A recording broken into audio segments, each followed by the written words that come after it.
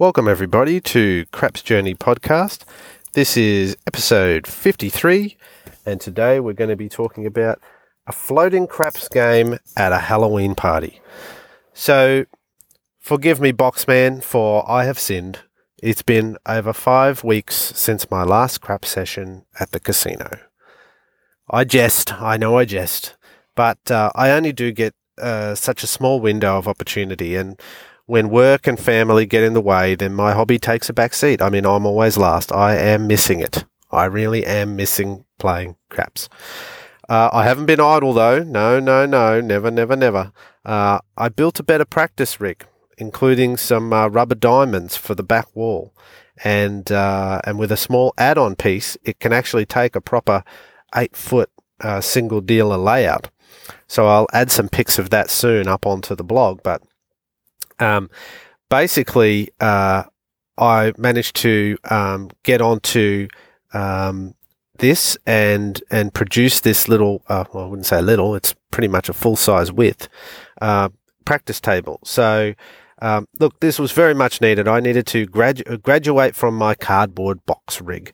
My receiving station, which I still have as a cardboard box, just as a reminder, just to put me in perspective as where I've actually come from. So for now, I've got it. You never know, in the future I might get rid of it. But I've been using this receiving station made of a cardboard box for over a year. It's definitely time to retire it. So I was going to build a full table with the help from Big Jeff. So if you don't know who Big Jeff is, he builds custom craps tables. He hails from the USA, so he's in the USA, and you can find him over at Big Jeff's Craps Tables. Pretty easy to remember and easy to find. Big Jeff's Craps Tables, and he makes beautiful, truly beautiful craps tables. And he sent me 4 diamond rubber back pieces, so 4 of them. So it's quite a few. And some routed chip rails to get me started on building my own table. And thank you, Jeff, for that. But unfortunately, even though I am capable of the task, very capable of the task, I don't have a few things. Number 1, I don't have the space to build it. Number 2, I don't have the tools that are needed. Number 3, I don't have a trailer or a ute or a truck to get the materials back to my place from. We don't have a Home Depot, which that you guys have in the US and other places. We have a place called Bunnings, which I think hails from, I don't know, Europe somewhere. But anyway, it's massive, and it's just a massive hardware store. And number 4, I don't have the time. So that left me with pretty much no choice but to order a cheap custom table from overseas. Yes, in China. I ordered a table from China. And I had to get it shipped to me in Australia. Well, look, that was 3 months ago, and I still don't have the table. That's a topic for a whole other day, and I will not go into this today, but I will do a podcast on it. That's for sure. My new practice receiving station, though, which is 1.2 meters wide. I don't know what the equivalent of that is in feet. Sorry, guys. Probably 4 feet. 4, something like that. I don't know. It sits on a portable table. I still use my same throwing station to get it the right distance away from the back wall. So I have a small table for the throwing station. I have a small table for the receiving station, and I can practice stick left or right or straight out. Doesn't matter. I can attach my throwing station to either face of the table. The best part is that I can actually add an extension onto the receiving station and use it as a half table with an 8-foot layout, and use it with others to play some craps socially. So something that I haven't been able to do. So I've yet to actually introduce my friends to craps, and I was waiting for a full table. I was waiting to get a full table so I could introduce everyone to it. I could wait no longer. I really couldn't.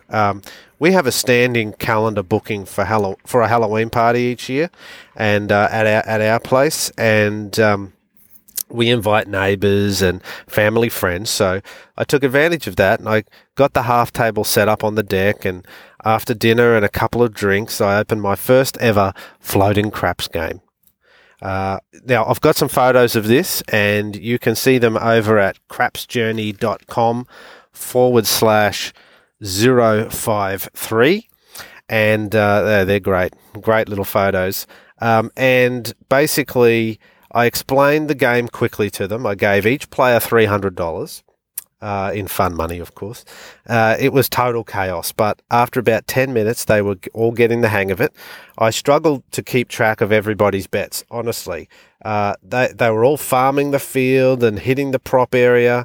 And, of course, just my luck as a first-time dealer. It was a horn dream for about 30 minutes, and I was stumbling over Horn and Hardway's payouts like crazy.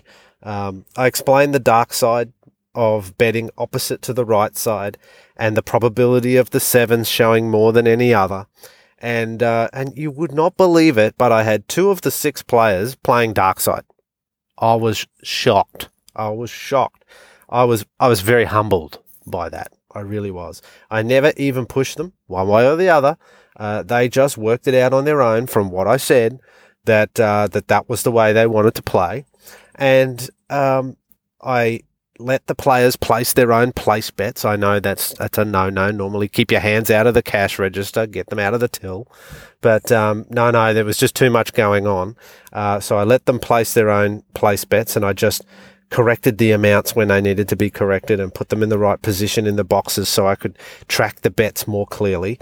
It was a huge success. Everyone was calling out numbers to hit and rolling and having a great time. The other neighbours around the place must have wondered what the hell was going on. They were really making a lot of noise. Initially, I didn't bother getting out the $100 chips and the $500 chips since I figured everyone would just crash and burn, and that would be that. But they were all going great.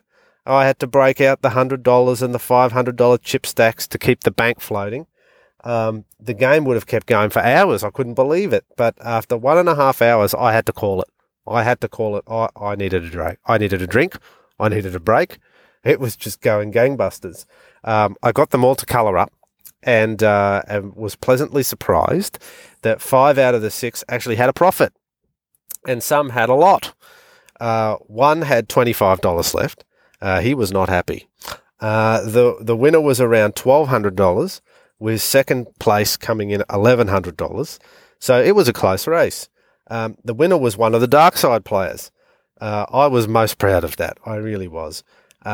He was also betting the place bets. He was really pretty much the only one who was really betting the place bets. Say that 5 times quick. Place bets. And using it like a cash register. So one thing I noticed that being a dealer is not easy, not by a long shot, especially a green solo dealer with no backup. I can't wait to get my full table. Then we'll really get some social craps play happening. Might even break the video out. That'll be entertaining to say the least. But this little gathering was, and the way they approached the table for the first time and how each set their game plan once they knew the basic rules, it could easily make for a study in human behaviour. Being that I knew the players, watching them interact with each other and play gave me great insight into how how parallel their play was with their personalities. So I don't see that sort of thing happening with other games at the casino. It just underlines to me what a great game craps is.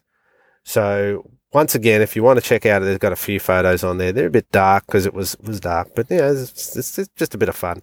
Check it out over at crapsjourney.com/053, and that'll get you to those photos. And once again, if you've got a topic that you want me to cover in a future episode, please drop me a line over at podcast@crapsjourney.com. Shoot me a line, and more than happy to cover whatever topic you want. And once again, if you haven't already subscribed, please be sure to subscribe to the podcast, and you'll be instantly notified when future episodes drop. That's it. Speak soon.